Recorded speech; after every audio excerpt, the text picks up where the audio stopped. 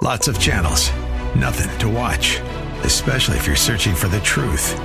It's time to interrupt your regularly scheduled programs with something actually worth watching.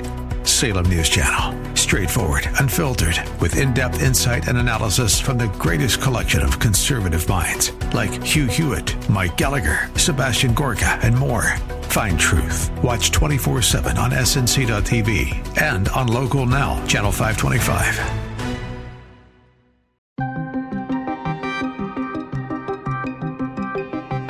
A New York grand jury indicts former President Donald Trump. This is an embarrassing day. I don't want to say it's even a dark day for America. This is just an embarrassing day for America. Reparations lobbyists in California say that $5 million in reparations is too little. It's about telling black people that you are systemically victims. ABC News to lay off 50 staffers and executives in the latest round of Disney cuts. And we know that there will be 3 rounds to these cuts. This is the Daybreak Insider Podcast, your first look at today's top stories for Friday, March 31st. I'm Mike Scott.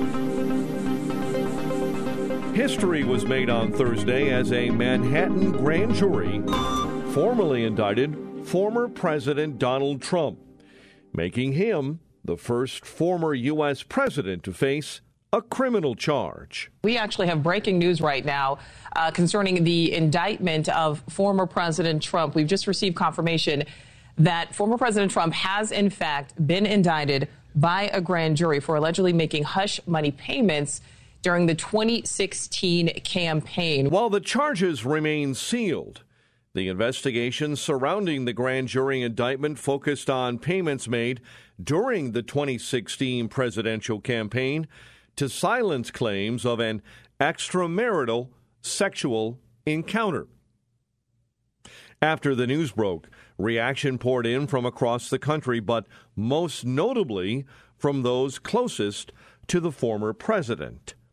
Trump's son Don Jr. saying the indictment was nonsense. Apparently, Soros-backed Manhattan District Attorney Alvin Bragg is actually indicting my father. So let's be clear, folks. This is like communist level shit. This is stuff that would make Mao, Stalin, Pol Pot, it would make them blush. Trump's former Vice President Mike Pence believes the indictment is politically motivated. I think the unprecedented indictment of a former president of the United States on a campaign finance issue is an outrage. And it appears to millions of Americans to be nothing more than a political prosecution that's driven by a prosecutor who literally ran for office on the pledge to indict the former president. The indictment comes at a time where the political landscape in the U.S. is deeply divided. Many political experts are suggesting that a prosecution of Trump will only reinforce support from his base who feel the former president is being targeted politically. The former president released a statement responding to the indictment, saying in part, quote, "This is political persecution and election interference at the highest level in history. From the time I came down the golden escalator at Trump Tower and even before I was sworn in as your president of the United States, the radical left Democrats, the enemy of the hardworking men and women of this country, have been engaged in a witch hunt to destroy the Make America Great Again movement. You remember it just like I do. Russia, Russia, Russia. The Mueller hoax. Ukraine, Ukraine, Ukraine. Impeachment hoax. Impeachment hoax 2. The illegal and unconstitutional Mar-a-Lago raid. And now this. End quote. Attorney Rachel Fissette says that she's not sure that Alvin Bragg has a good case. I don't know that this is a good case either. What they have charged here, we don't know. But if it's a felony, it's a two-part crime that the prosecutor has to show. And part one is the bookkeeping fraud, and that they likely can show. They can likely show that paying Michael Cohen and not for hush money was not properly put on the books, and that was likely knowingly not proper on the books. And based on those facts alone, that is a misdemeanor. Fissette goes on to explain why so many lawyers feel the Manhattan DA's case against the former president isn't very strong. Now, to make it a felony, they need part two of that crime. And part two of that crime is where you are losing so many lawyers in thinking that this is a winnable case. Because part two of that crime requires a separate crime. It requires that bookkeeping fraud was put on the books for a second crime. And that second crime appears to be a little unknown. Was it tax evasion? Was it an election fraud? And both of those, which are the most speculative, most likely crimes, are federal crimes. And this is a state charge. So then you're getting a little lost in who has jurisdiction over that second crime and how Bragg shows that second crime. Ed Morrissey, host of The Ed Morrissey Show and managing editor of HotAir.com, joined the Daybreak Insider podcast and shared his first thoughts on the indictment. This is Ed Morrissey of Hot Air talking about the unprecedented charging of a former president with a crime. Now, no one is above the law, but apparently Alvin Bragg is below it because this is a ridiculous indictment. It's over a nonsense claim that there is some sort of crime that was committed in paying somebody for an NDA.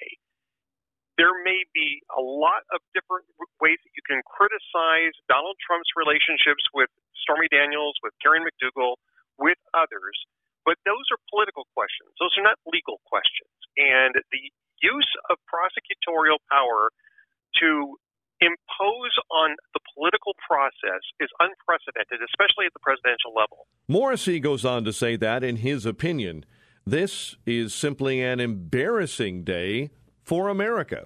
This is the type of thing that banana republics are made of. And I feel confident that when this actually gets into court, when this particular case actually gets into court, that Donald Trump, whatever else you might think of him, his lawyers are going to tear this to pieces. This is not a serious case. It's being brought by a fundamentally unserious prosecutor. And this is an embarrassing day. I don't want to say it's even a dark day for America. This is just an embarrassing day for America.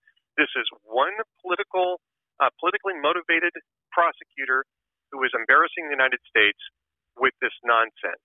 With any luck, a judge and the people of New York are going to send Alvin Bragg packing on this, and sooner rather than later. Florida Governor Ron DeSantis called the indictment of former President Donald Trump un-American and said that the state would not assist in any extradition request. Russia's top security agency says a reporter for the Wall Street Journal has been arrested on espionage charges. Daybreak Insider's Jeremy House has more on this developing story in the communist state. The Federal Security Service, the top KGB successor agency, says Evan Gershkovich was detained in the Ural Mountain city of Yekaterinburg while allegedly trying to obtain classified information. The Security Service alleged that Gershkovich was collecting classified information about the activities of one of the enterprises of the Russian military-industrial complex. Gershkovich could face up to 20 years in prison if convicted of espionage. The ongoing debate over reparations continued to play out this week in California, where activists demanded that the Golden State pay millions of dollars to each black resident as a way to make amends for slavery and subsequent discrimination.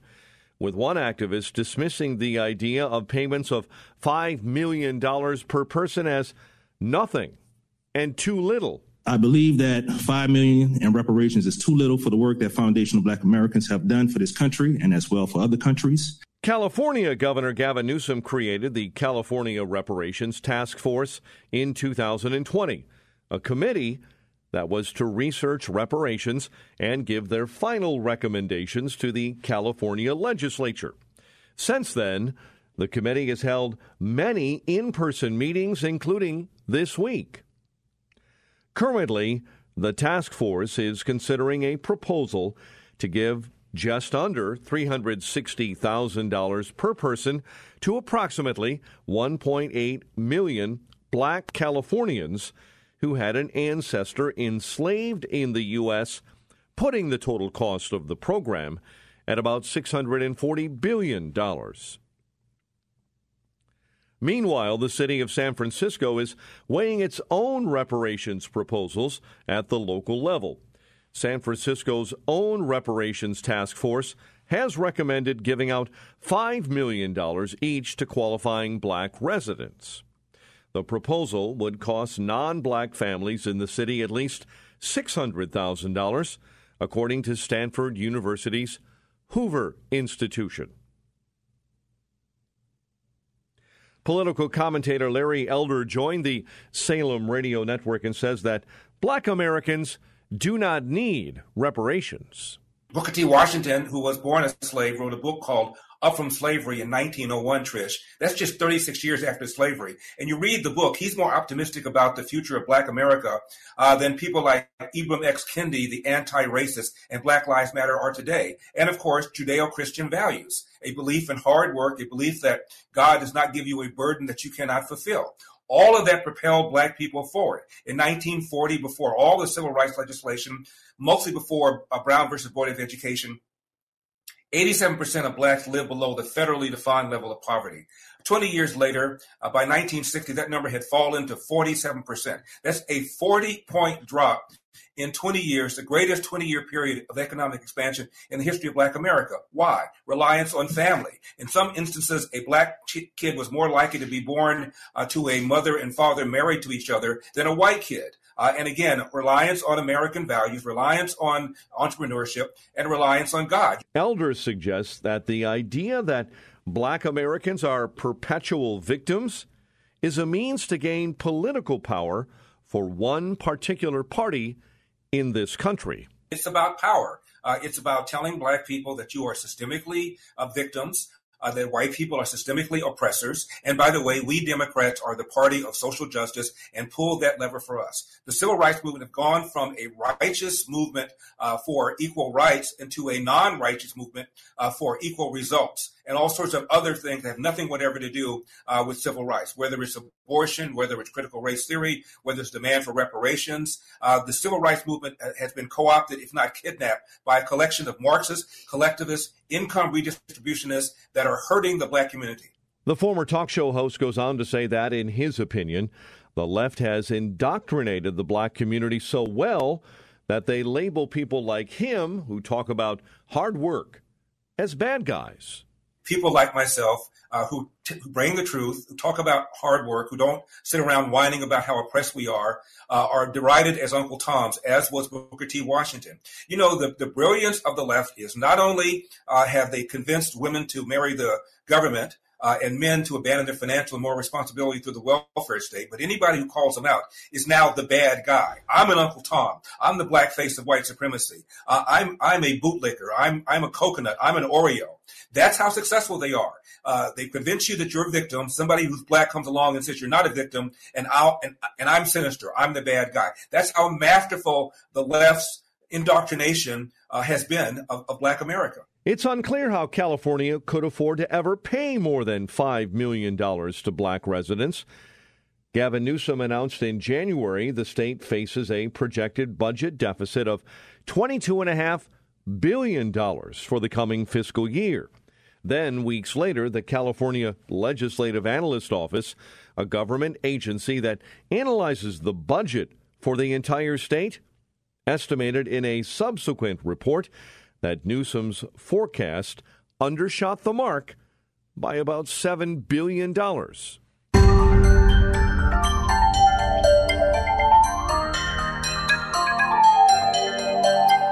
On Thursday, Walt Disney Company announced layoffs of several ABC News senior executives as it restructures its newsroom.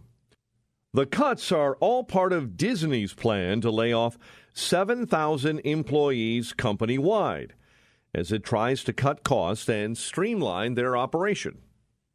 The layoffs begin this week, affecting other facets of Disney operations, including its Marvel Entertainment division. Ali Canal of Yahoo Finance says that this round of layoffs will not be the last for Disney and its subsidiaries.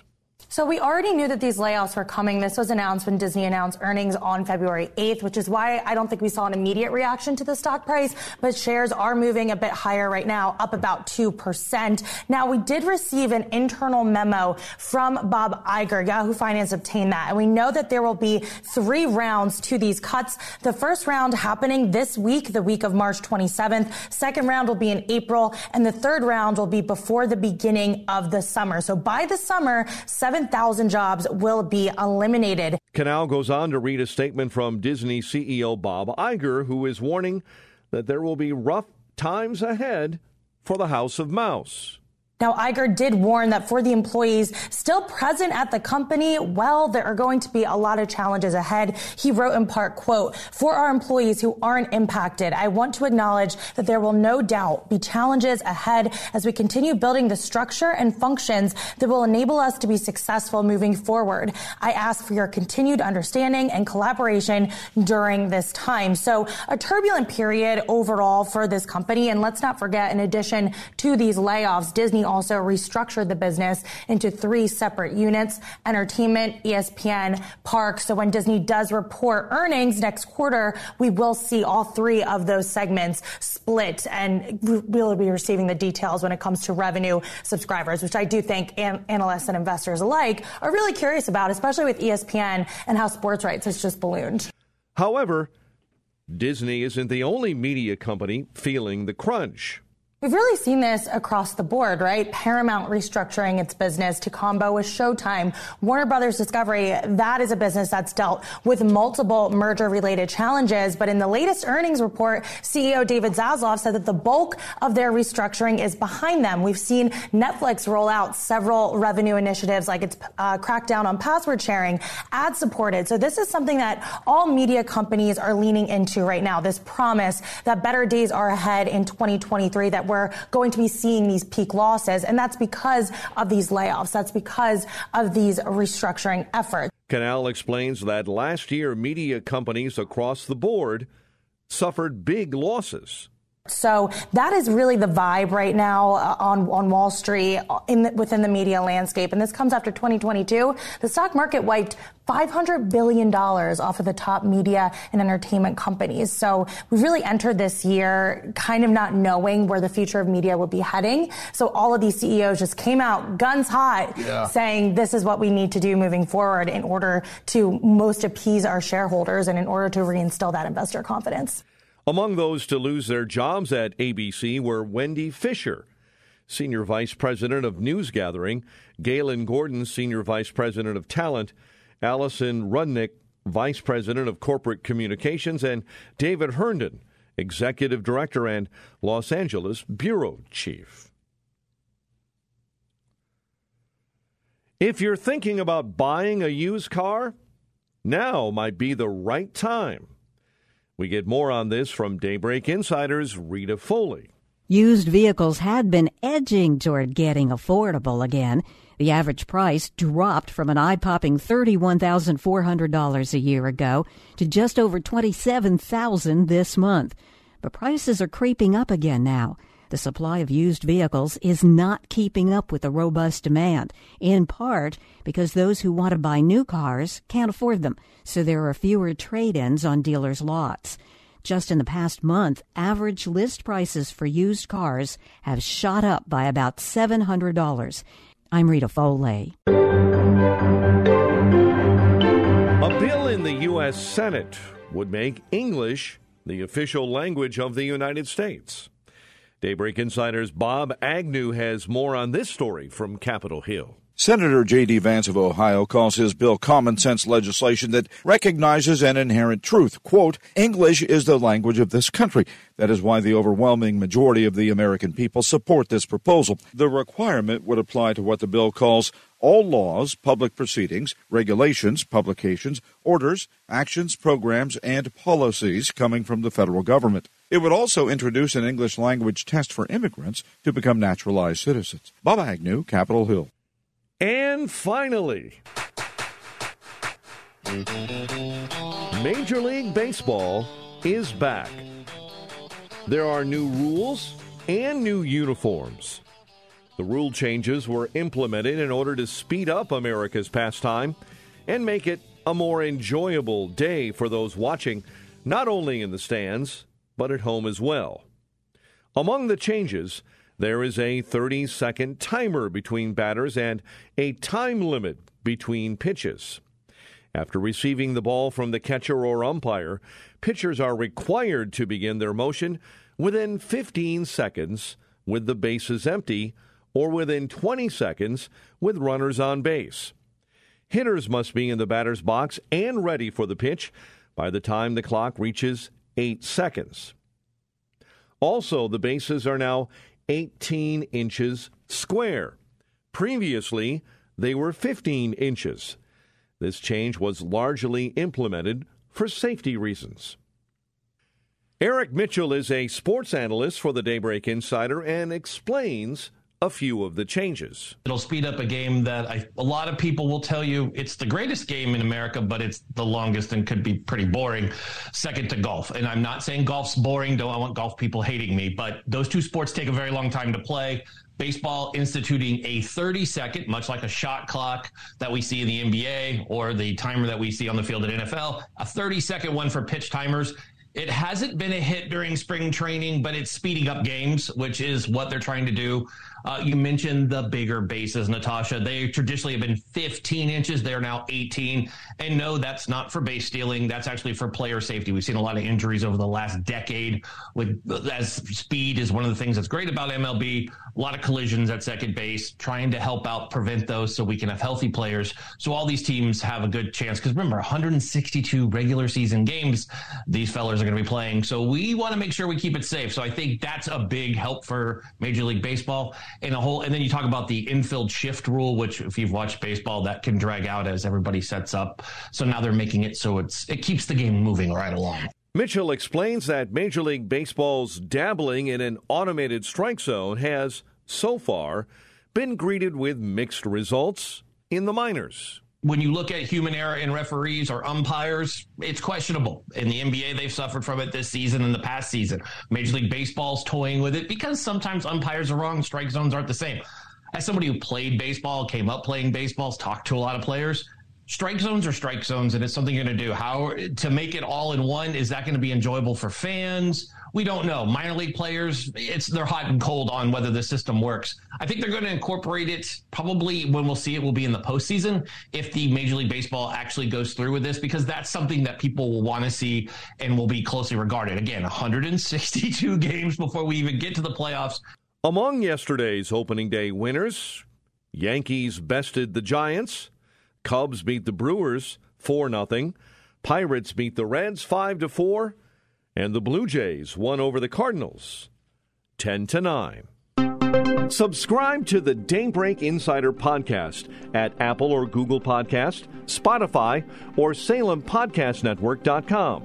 Get our companion Daybreak Insider newsletter each morning at DaybreakInsider.com. Ongoing coverage of breaking news and commentary at SRNnews.com and TownHall.com. Thanks for starting your day with us. I'm Mike Scott.